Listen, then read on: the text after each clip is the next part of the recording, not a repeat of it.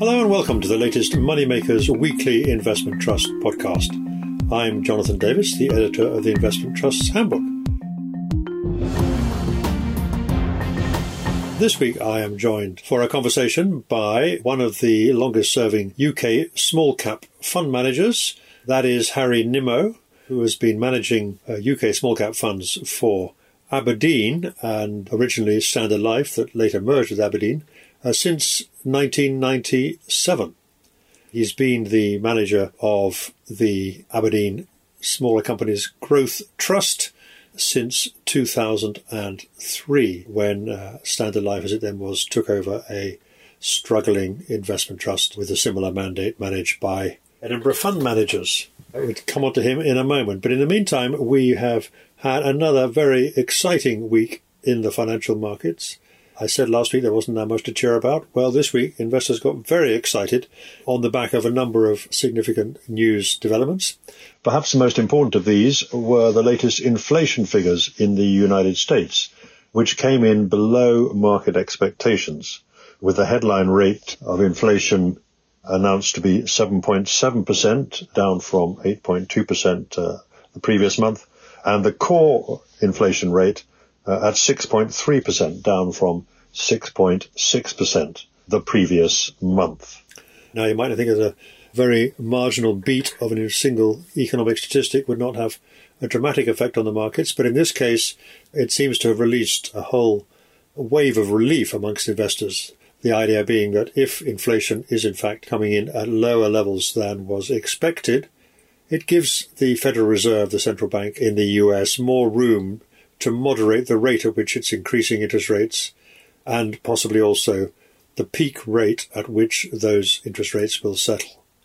In any case, it came very much as a relief rally. The inflation news saw the S&P 500 index have its best day since 2020 and ended the week up more than 5%, while Nasdaq, the technology index, which has borne the brunt of the sell-off in big tech stocks and so on, jumped 9% on the day and finished strongly up on the week, with most other equity markets around the world rising strongly as well in response to the news, underlying how important it is. The notable among these was the UK mid-cap index, the FTSE 250 index, which was up more than 6% on the week, while the big cap index, the FTSE 100, was actually flat. At the same time, there's also been some other important news as well. Bitcoin, there's a cryptocurrency exchange called FTX, which has basically filed for bankruptcy, having been caught out lending the money that people have put into its exchange for safekeeping in cryptocurrencies, and been lending it out to a sister company, which has been using it to speculate on other cryptocurrencies. It's overextended itself, it's been caught out, and as a result, it has gone into administration and, as I said, filed for bankruptcy protection. That's big news in the cryptocurrency space because it is an unregulated area by and large, and a lot of people have lost money there and have little prospect of getting it back. The collapse of FTX had an impact on the price of Bitcoin, not surprisingly perhaps, which over the week has fallen significantly from over 20,000 at the start of the week to somewhere around 16,800 at the close yesterday. So that's a sharp fall of around 20% in the price of Bitcoin. That is going to produce more of a fallout for other cryptocurrencies, I think, over time. And it's also coincided this week with a notable strengthening of gold. It may be that some of the people would otherwise be putting money into gold in the belief that it offers stability of value during an inflationary period have had the same thoughts about Bitcoin, only to be, has to be said, disappointed so far. Meanwhile, also, we've seen the US midterm elections, where it looks likely, they're still counting the results in a few seats, it looks likely that the Republicans will take control of the House of Representatives, but the battle for the Senate could be much narrower. There are only 3 seats left to be declared, and they're all very, very close. One of them is going to have a runoff between the two most important candidates, who both got within a smidgen of 50% in the vote. They're going to have a runoff, but that result will be known for a week or two. And that leaves the state of Congress in a bit of limbo. It means that President Biden will have a House of Representatives which has a Republican majority, almost certainly, but the outcome in the Senate, which is also important, is not yet known for certain, with the current ranking of the seats standing at 48 to the Democrats and 49 to the Republicans, with 3 to declare. To the extent that this result will produce some element of gridlock in the legislative process in Congress, that is generally regarded as a boost for equity markets. They tend to perform well when Congress is gridlocked with different parties holding sway in the White House and in the 2 houses of Congress. You may wonder whether that's a logical conclusion or not, but you might suggest that the markets are more afraid of what damage politicians might do if they have a free hand than what they might achieve if they do not have that freedom of maneuver. That's another reason perhaps why we've seen this rally in equity markets and risk assets generally. As I mentioned last week, there hasn't been a period for over 40 years when the period between the result of the midterm elections and the end of the year has not seen some kind of positive stock market return. There may be people who are acting on that belief, but also there may just be recognition of the fact that despite the strengthening of equity markets over the last week or two, the sentiment out there is still pretty negative, and it doesn't take much for a resumption of buying to push up the index values around the world. Anyway, we don't know. Yesterday, Friday, Wall Street was basically trading sideways at the time I was recording this. Don't know where it will end. There may be second thoughts about what the inflation figures really mean. But in general terms, it has been a positive week. And that's been reflected in the investment trust sector, where there have been gains this week for a number of investment trusts. The investment trust index is up over the week. Equally notable is the fact that we have seen the average discount narrow significantly from 13.5% at the end of last week to about 10.8% at the end of this week. And most notable, there have been significant gains by some of the trusts which have suffered most since the end of the kind of growth rally in the first half of last year. So we've seen some of the smaller company trusts pick up, and meanwhile also the idea that bond yields might be lower than they were otherwise expected to be has helped the property sector recover somewhat from the sell-off that we've seen over the last couple of months, rising bond yields being a negative for property and indeed many other alternative assets. So it's been a mixed week. We've had a fair few number of results and NAV updates in the alternative asset sector, and indeed also news of a fundraising or potential fundraising. Not an IPO. In this case, this is a fund called Long-Term Assets, potential ticker LTA, which is managed by a well-known fund manager, Edmund Truell. He's going to list this vehicle on the main market and look to raise money over the coming months through a series of placings. So no fundraising immediately, which may be sensible given market conditions, but looking to raise money in the future. This fund invests in a diversified range of global assets, including private equity and private debt capital. It'll be interesting to see how that one is received. We don't know yet, of course, whether it will succeed, but it's an interesting development. We've also heard from Thomas Lloyd Energy Impact, a recently launched investment trust that is interested in developing investments in the energy transition business, which says that it's looking to raise money through a placing at $1.03, which is a small discount to its current NAV and share price. So there are signs if the market obviously continues to rally from here, then we will potentially perhaps see the revival of fundraising in what's been a very difficult year so far. On the corporate side, we've heard from a number of investment trusts, as always, during the week. We had confirmation about the completion of the independent investment trust Monks deal, whereby the 73% of the shareholders in independent investment trusts have opted to take shares in Monks. That will raise add £173 million to the market capitalisation of Monks, the Baillie Gifford Trust. We've heard also about a change in manager at the Mejadi Investment Trust. This is quite an interesting, smaller investment trust that was set up originally to look after the money of some of the partners in a former fund management firm. They have appointed a firm, a relatively small and unknown firm called Marylebone Partners, to manage the trust, and that will have a target return of CPI, or Consumer Price Index inflation, plus 4% over a 5-year period, and they're targeting an annual dividend of 3% of NAV. The Mejadi Trust is also taking a 7% interest in Marylebone Partners. So it's basically investing in the fund management firm that is appointed to manage the trusts. Meanwhile, we've also heard from Biopharma Credit, ticker BPCR, which is a specialist life sciences debt investment trust.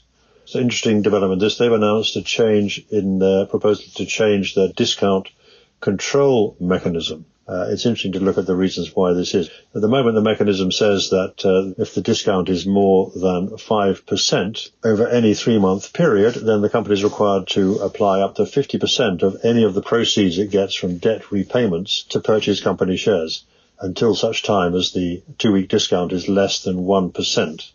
In addition, there's a second trigger that if a discount is greater than 10% over a 6-month period, then the company is required to apply up to 100% of the proceeds from any debt repayments it receives from the companies it's lending to, until such time that the 2-week discount is less than 1%.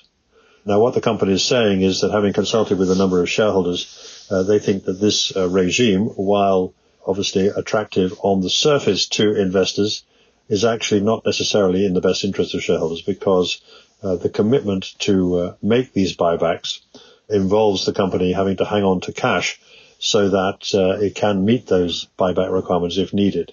And that is, in turn, preventing it from making new investments in the kind of debt arrangements that it takes up with companies in the biotech and pharmaceutical industry. So what they're proposing is that this discount control mechanism will be loosened somewhat.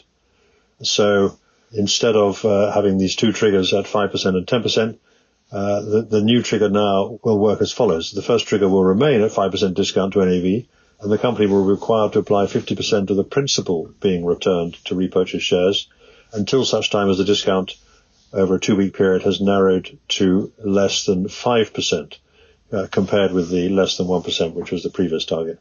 And similarly, with the second trigger, it's going to stay at 10% discount to NAV, but the company will be required to apply 100% of the principal being returned to it to repurchase shares until such time as the discount over a 2-week period falls to less than 5%.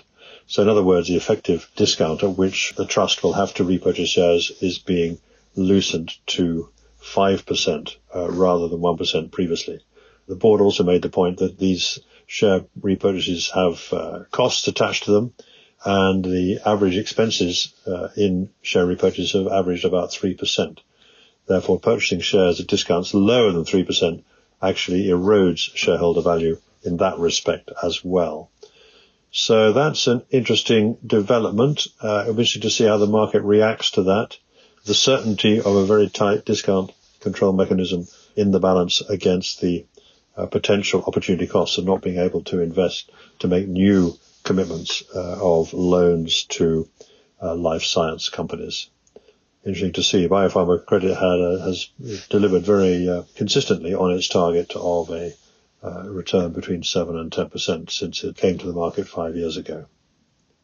Also, we've had some further clarification from the board of JP Morgan Russian Securities, which you'll recall last week announced that it was going to broaden its mandate to cover Eastern Europe and the Middle East and Africa, as well as Russia, following the aftermath and the impact of the Russian invasion of Ukraine, which has resulted in the 27 investments that the trust has in Russian securities being effectively frozen because there's no ability to trade on the Russian stock market, and sanctions also prevent any repatriation of those assets.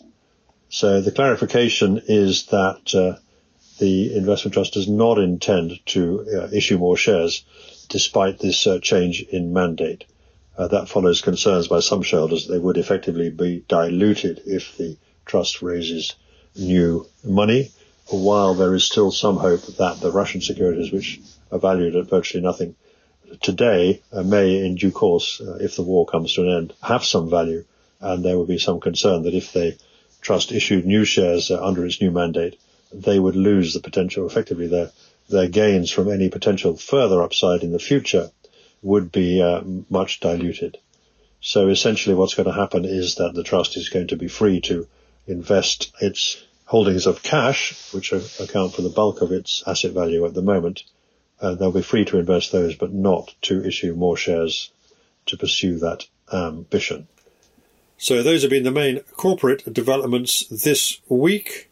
Among results, we have heard, as I say, mostly from infrastructure trusts, but we've also heard from AVI Global, formerly known as British Empire Securities. NAV total return was down 7.3%, but that was marginally ahead of its benchmark, which was down 9.8%. The trust continues to trade on a discount of around 11%. We've also heard from Aberdeen Latin America Income Trust, which returned 6.8% over its latest financial year, compared with 11.5% gain in its benchmark, Latin America being one of the exceptions to the general equity market sell-off this year. That one, ticker ALAI, trades at a 9% discount. More importantly of all, probably, we've heard from two of the more popular and largest investment trusts. We've heard from Scottish Mortgage, which produced its interim results. Very interesting figures. As we know, that's been one of the bigger casualties of this year's market sell-off.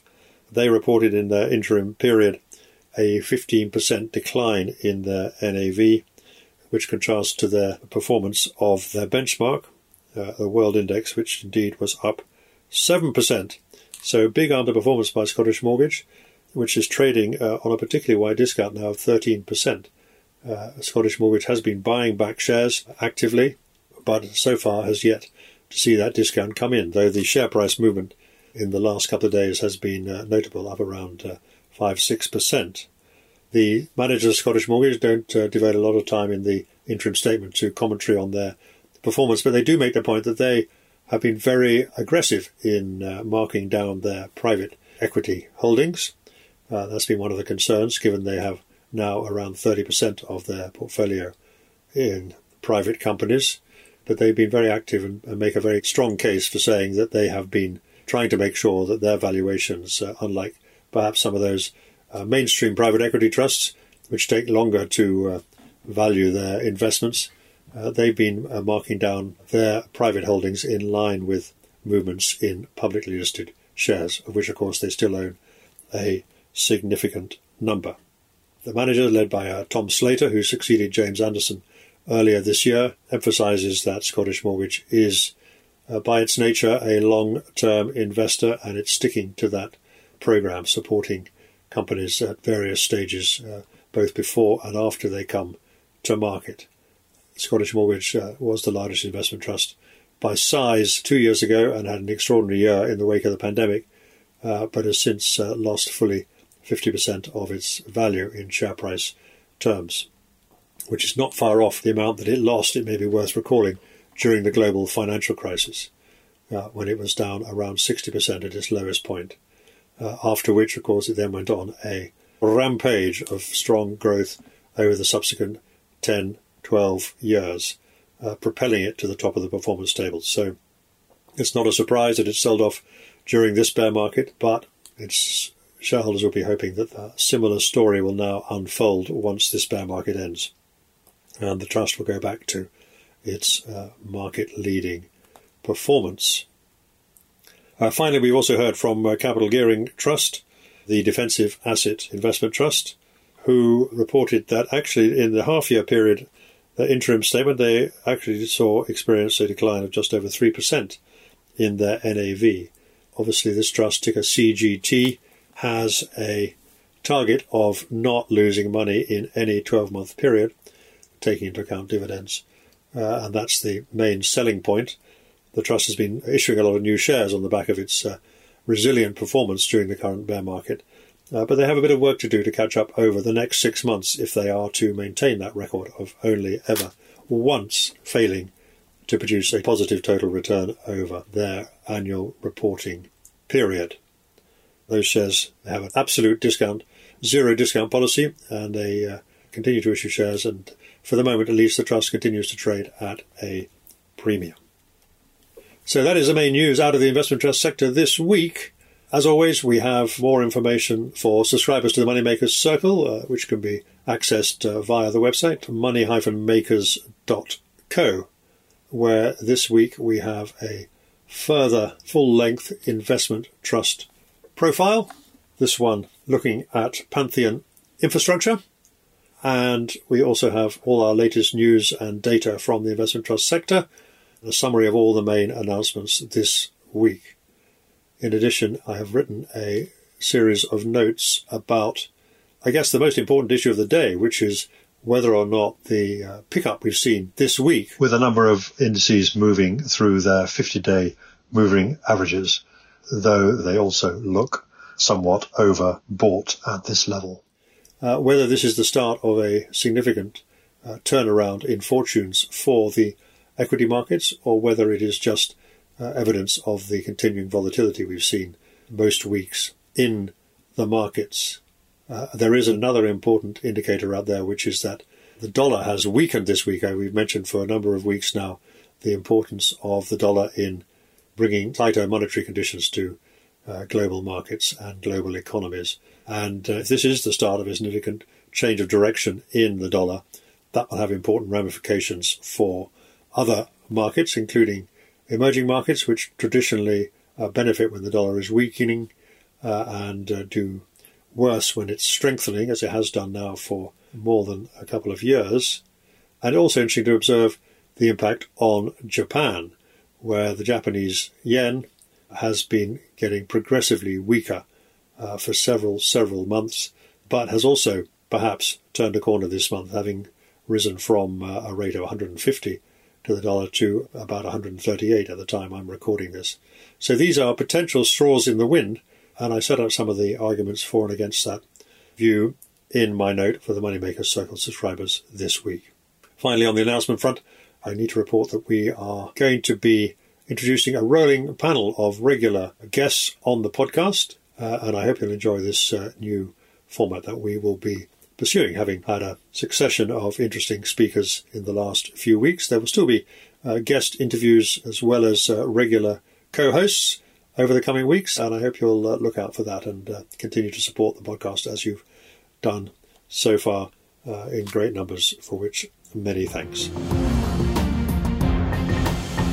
As I mentioned earlier, I had the chance this week to catch up with Harry Nimmo, who's the manager of the Aberdeen Smaller Companies Growth Trust, who announced a little while ago that he is retiring at the end of this year, end of 2022, after if I may say so, Harry, a long and distinguished career as a manager of small cap funds.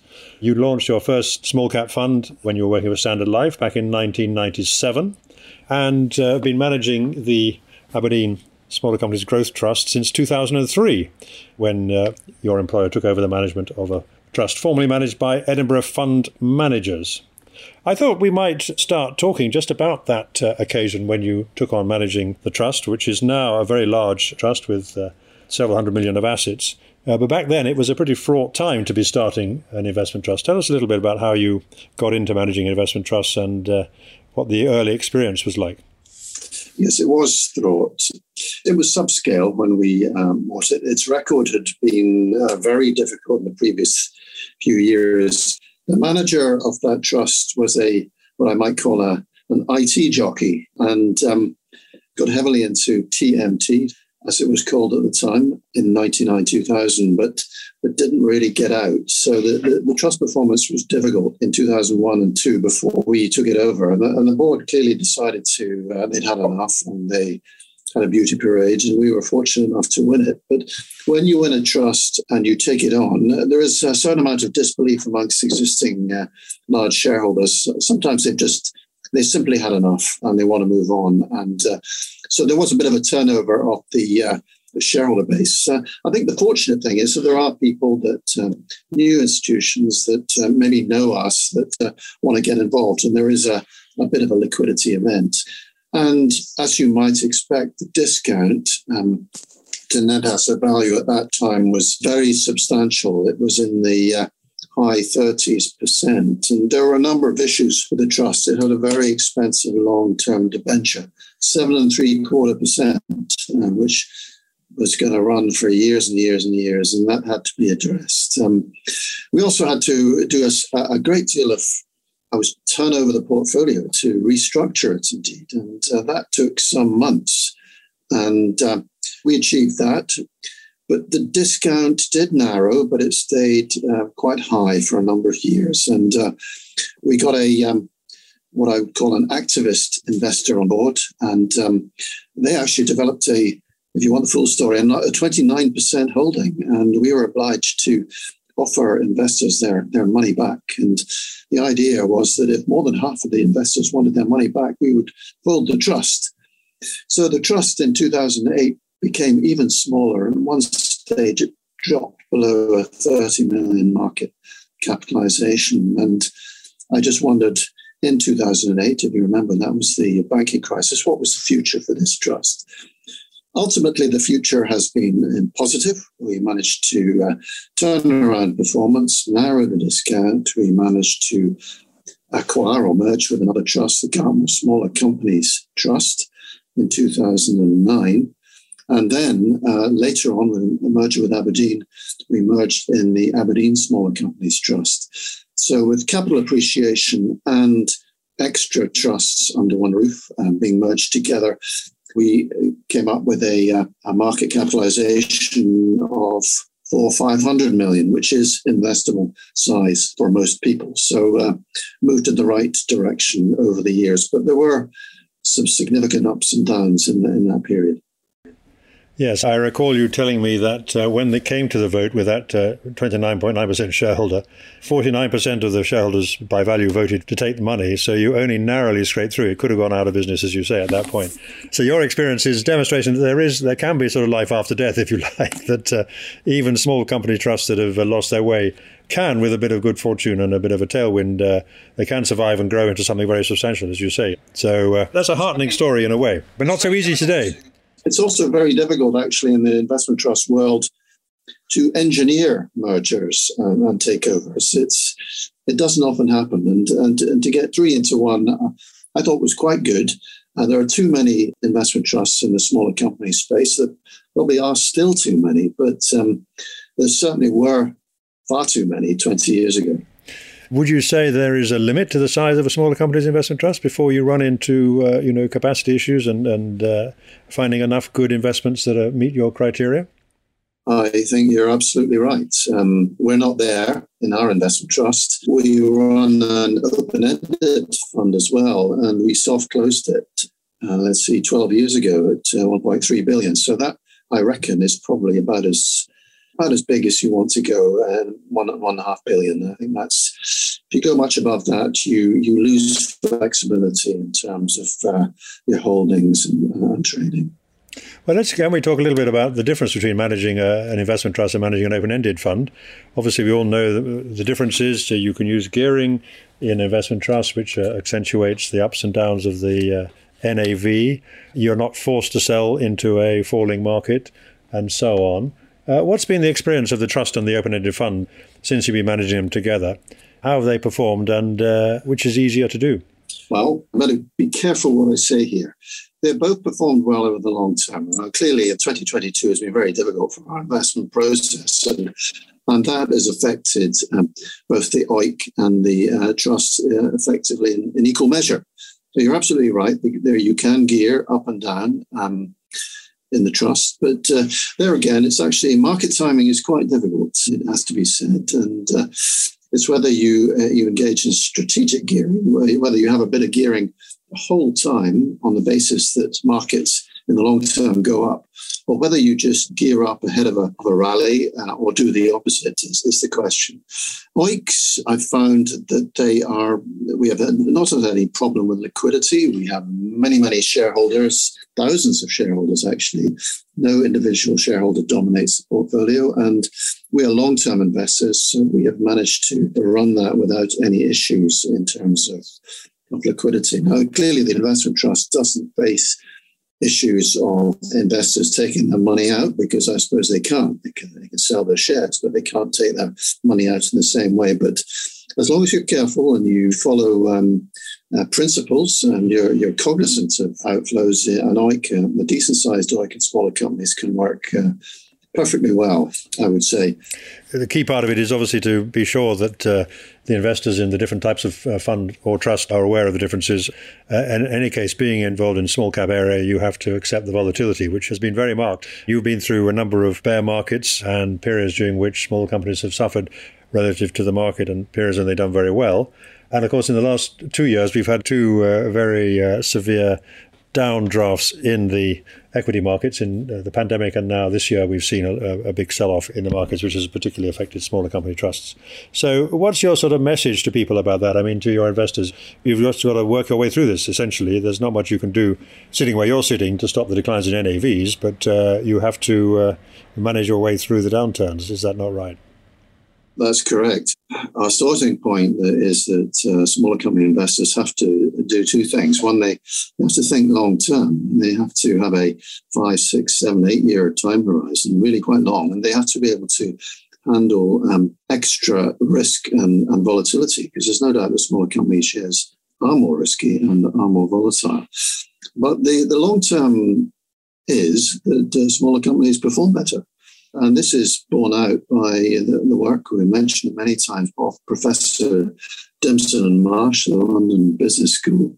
Their study, they have decades worth of data on this. They backtested it back to 1955. And the bottom line is that smaller companies do 3 to 4% better than larger companies in terms of return in the long term. This is the per annum return. So that is a significant difference. And to me, that suggests that investors that can handle the extra risk that smaller companies bring should have a portion of their portfolio within the smaller company sector. That's true, of course, Harry. But tell us how this particular sell-off we've experienced this year in 2022 compares to some of the other bear markets you've had to work your way through. Okay, well, I've had 4/5 bear markets in the last 25 years, and they are all always unsettling. And actually, they're all different. They're none of them the same. There are different factors working. I remember back in, my goodness, it was 1998. I was presenting in the Majeski Stadium, of all places. That's Reading's ground. And not in the actual Air Stadium, but one of the factories. You didn't have that many shareholders. There were a lot of financial advisors, wealth managers in the room, and they were all a bit panicky. They were all really worried about the Asian banking crisis and the Russian banking crisis, and how this rolling banking crisis was likely to bring down sections of the world banking system, and it was markets were tanking. And actually, they were covered very quickly, and by the end of 98, there was stability to return.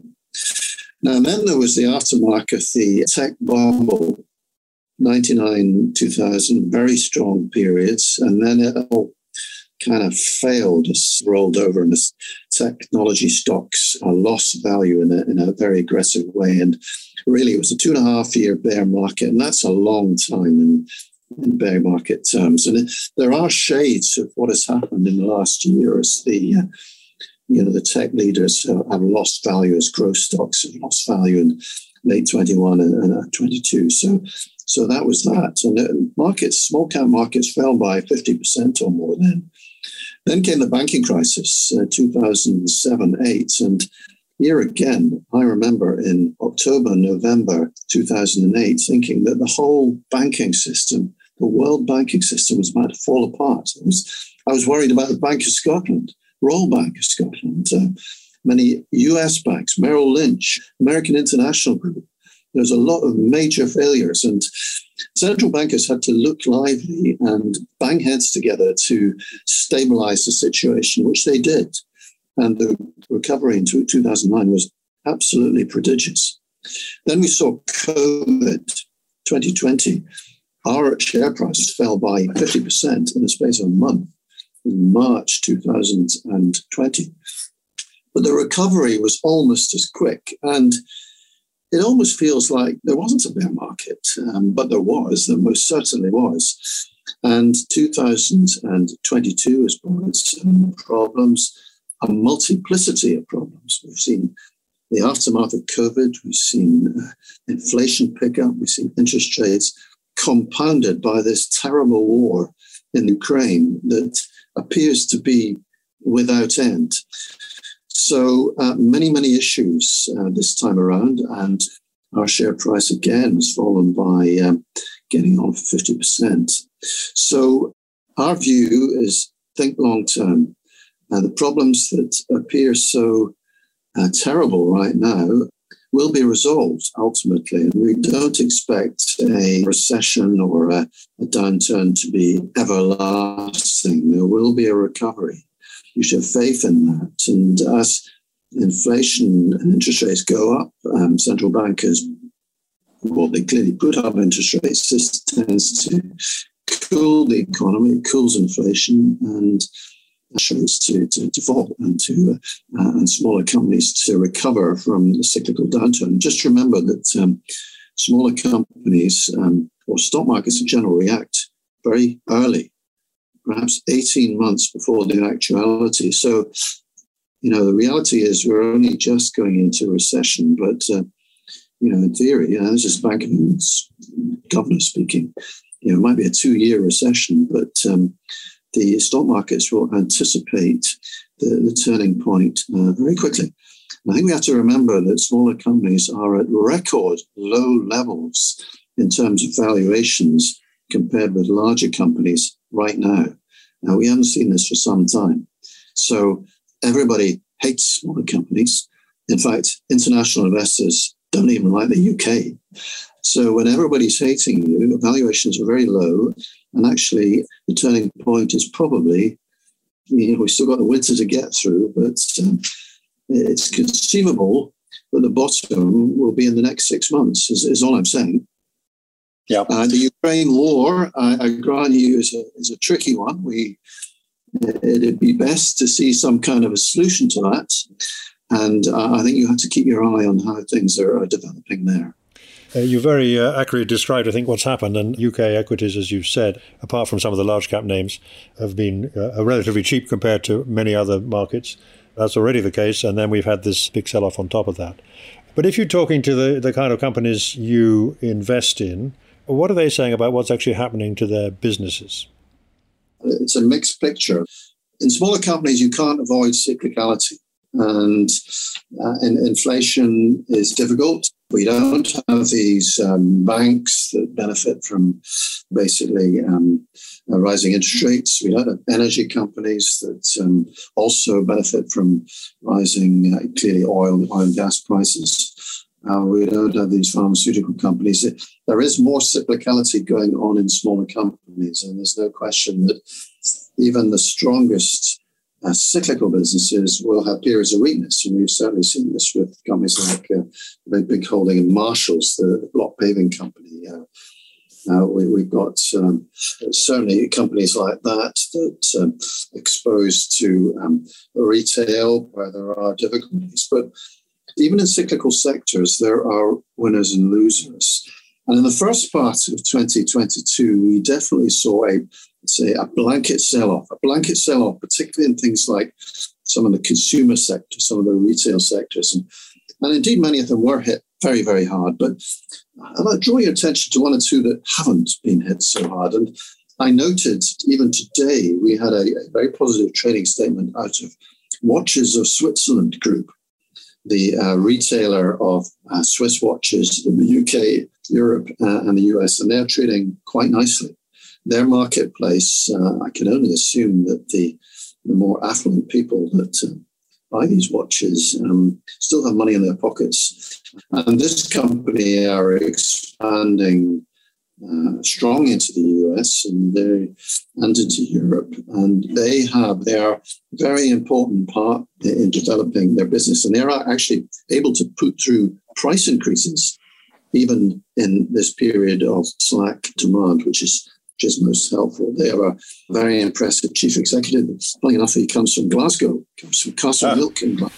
Well, that would explain a lot. Yeah. Brought up a very rough suburb of Glasgow, but he is a very urbane and successful chief executive in the watch space. He's the Alex Ferguson. His name is Doug, but he's a most impressive individual, and he's built up a very strong business. Let's just talk then about your method, because you use a quantitative screening method. That's a very key part of the way your process of how you pick companies, which is based on a number of factors. I think I've had to summarize as being you're interested in quality growth companies on the whole, which have got positive momentum. In other words, they're trading well. And in a way, that's more important even than the valuations at which you start. That's probably a rather crude summary of a very sophisticated model, but that's my understanding of it. I mean, a lot of people think there's going to be a kind of style change, a new regime. Obviously, it's been very good for growth companies before the pandemic anyway. Do you think there's going to be a shift away from that kind of style to more to a kind of value base? That's my first question. The second question is, you've often said that the period when your trust underperforms is when you're coming out of a bear market and there's a sort of dash for trash, if you like, highly cyclical companies. What are your thoughts about those two issues, about growth as a style and the dash for trash prospect when and if the market turns? I should point out that 2022, the first half of the year, well, the first 7 or 8 months of the year indeed, have seen a very substantial rotation from growth to value. There's no question about it. And that's hurt us a lot. Our valuations tend to be higher than the overall market, reflecting this quality and the growth prospects of the many companies that we have in our portfolio. And that has been deeply painful. We feel we're actually coming out of that period as we perhaps enter the recession proper, and the quality and resilience of our stocks should provide some support in this period in the next 6 months as the recession proper comes through. So that's point one. Point two is that a lot of this growth value rotation, part of it is down to the rise of inflation. We saw a rapid rise in inflation in the first half of the year, and that has certainly taken the wind. You've got to go back to the 1970s and early 80s for a period of high inflation of a similar nature, and our matrix, our investment process, was not established in the 1970s and 80s, so it has not been tested by a period of high inflation. I was sort of thinking, and I might be a hostage to fortune here, but that the real rises in inflation have actually happened in the main. We've seen inflation go from 1 to 10% plus. I suppose the issue is if it goes from 10 to 20, then that's painful for growth. But our thinking is that actually we've probably seen it as bad as it can get, or fairly close. I'm not an economist after that. The Bank of England, the central banks are taking action, raising interest rates quite dramatically, and that will ultimately have an effect on demand and on inflation. So, our resilient holdings should be able to withstand a recessionary environment. And indeed, if you do have some growth in your business, then you can actually ride out, to some extent, a cyclical downturn. Although it is always a surprise to me how many companies, they might be growth companies, but there's still a cyclical element of their business.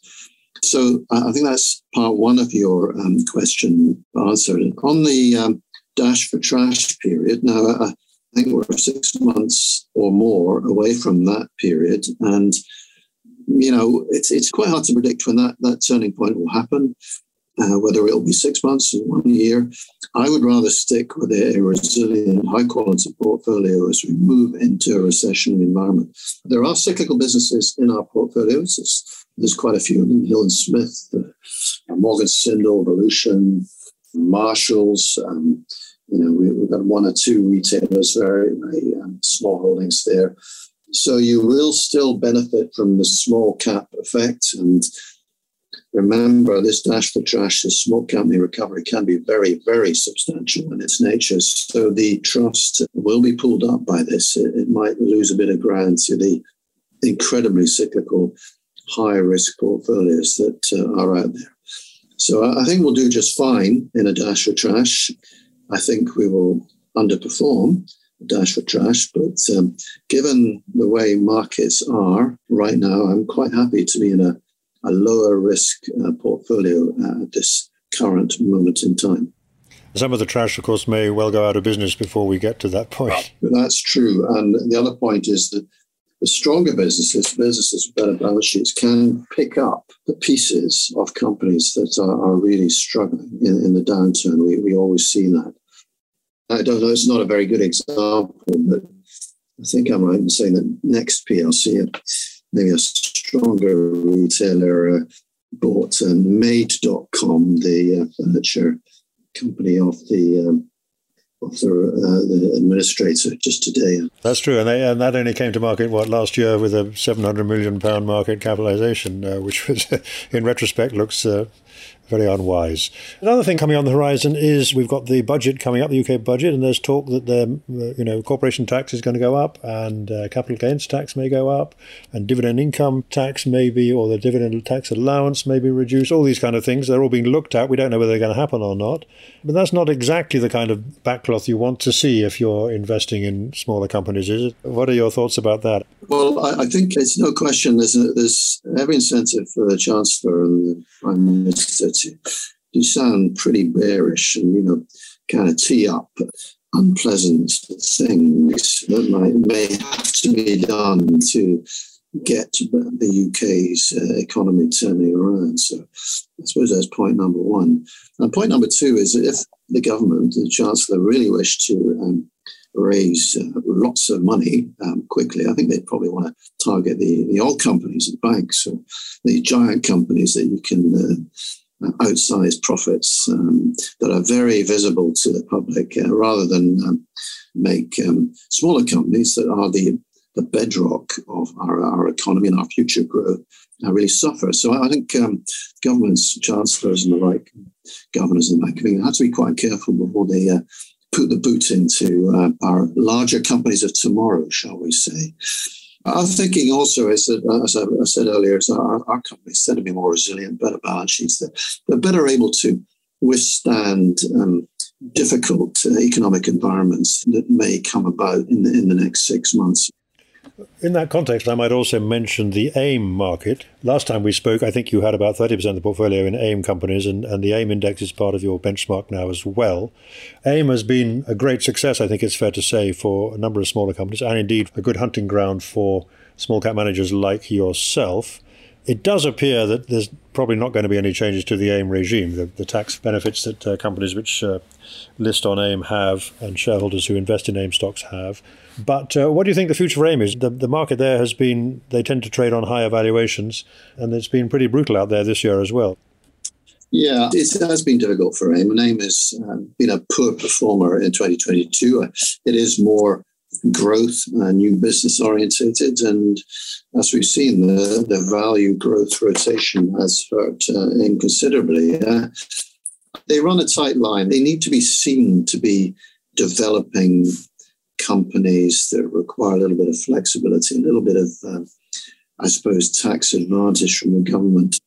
I think they're a very valuable part of the future development of the UK, and I think governments should be very wary before upsetting that. And I think in spite of what's happened in 2022, the AIM market is a success, and there are very few other countries in the world where a sort of a junior market has worked out at all. I mean, I don't compare NASDAQ. I mean, NASDAQ is giant companies are on NASDAQ, and it's not a junior market by any stretch of the imagination. It's not even remotely similar to AIM. I think AIM, there are protections for investors, but there's greater flexibility in terms of raising money and developing businesses and track records and the like, that we think, if you're careful, you can pick up some great businesses that are listed on AIM. I can run off a few, the likes of Big Technologies, Auction Technology Group, Craneware is on AIM. We have Serica Energy, which I believe is on AIM, and Treat Specialty Flavors and Fragrances. Alpha Financial Markets Consultants. They're not Mickey Mouse companies. These companies have outstanding track records and great growth prospects. And they might not exist if it weren't for the special characteristics of AIM and the flexibility that it brings with it. You mentioned the discount. Obviously, when you started, it got out to nearly 40% at one point. But since then, obviously, you've got a much bigger trust, and the board has I think you describe it as a semi-hard discount control policy. Perhaps you could explain what that is and what you've been doing this year in terms of what the board's been doing this year in authorising buybacks and so on. The discount today, when I looked to be around 10%, and I think your target is around 8%, but that will obviously vary from day to day. Correct. Well, sometimes, when markets are in free fall, buying in these shares for discount protection seems almost like pushing water uphill. But we have been, throughout this year, consistently, this is a board policy, buying in shares. And actually, we think that's probably good value for our shareholders too. We probably bought back about 5 or 6% of the shares in the last year, and a lot of it at decent prices and at significant discounts. So we have no plans to change this. We think it is the right thing for shareholder value. We will certainly continue it. I mean, the discount is higher than we had hoped for, but 10% is not a million miles away from 8%. So we think we should be able to get back there, if markets are slightly easier in the not too distant future. So we think it makes sense, and we think it's in investors' interests, as long as the market capitalization of the trust doesn't get too small. It's currently over 400 million, which we consider to be pretty mainstream in terms of size. So, there are not many trusts that have formal discount protection policies. We do, and the board's plan is to stick with it. Wrapping up then, Harry, you would say, I guess the darkest hour is always before the dawn. We're in a bad bear market. We've got maybe a 6-month period of tough economic conditions to get through. We're not quite sure how that's going to play out. But if you were starting again in your career, as you're bringing it to an end, but if you were starting again, this would be, you might argue, a pretty good time to be starting a career as a small cap fund manager, because the best time to start is when things are really bad. I'm trying to put a brave face on this here, Jack. I suppose I'm not really in the mood for thinking about starting my career again, although who knows? I like to think I'm a young 65-year-old. But it's an exciting world, smaller companies. There's always things happening. There's always new companies coming through. And what is rather interesting is that when the recovery does start in earnest and the new issues market begins again, which it will, it's been pretty dead for the last year, there's some really interesting stocks come along that you'd never even heard of. It's fantastic. And it's a smaller company investor that is able to get involved in these new and exciting businesses. Not the large cap people. You can spend your time worrying about Shell and BP and Barclays Bank and SmithKline and all these guys. But that's not where the real interest is, and it's not where the long-term performance is. Professor Stimson and Marsh, London Business School again, are the people that have really drawn our attention to this outsized long-term performance you get from smaller companies. And I don't think that's going to change anytime soon. I think it's a great place. If there's young people wanting to start their career in smaller companies, and we've certainly got a youngish team. Well, actually, I should add that's a mixture of youth and experience, to be absolutely precise here. It's a good time to start. And how will you be spending your retirement? Are you going to be still waking up every morning and looking at what's happened to the stock market, or are you going to be doing something completely different? Yeah, I'll still be. Actually, I've got a significant holding in the Aberdeen Smaller Companies Growth Trust. So I'm a bit poorer than I was a year ago. But I'm sticking with it and keeping a very, very close eye on that. And clearly, I've got to spin out my pension, make it last. I don't know how many years I've got, but Mrs. Nimmo has grown accustomed to her current standard of living, and we wouldn't like to see that drop. So I've got my work cut out in the next few years. But we'll also be taking holidays, as you might expect. And, there may be a book to be written, although 2022 has sort of not been helpful there. But timing is everything. I'm actually looking forward to the next few years. This has been a Moneymakers Investment Trust podcast. These podcasts are independently produced and edited and are available on all leading podcast channels. You can sign up on the Moneymakers website, www.money-makers.co, to be notified every time a new podcast is available. Thank you for listening, and if you want more news, analysis, interviews and other investment trust content, don't forget to take a look at our premium service, the Moneymakers Circle, available now at the website.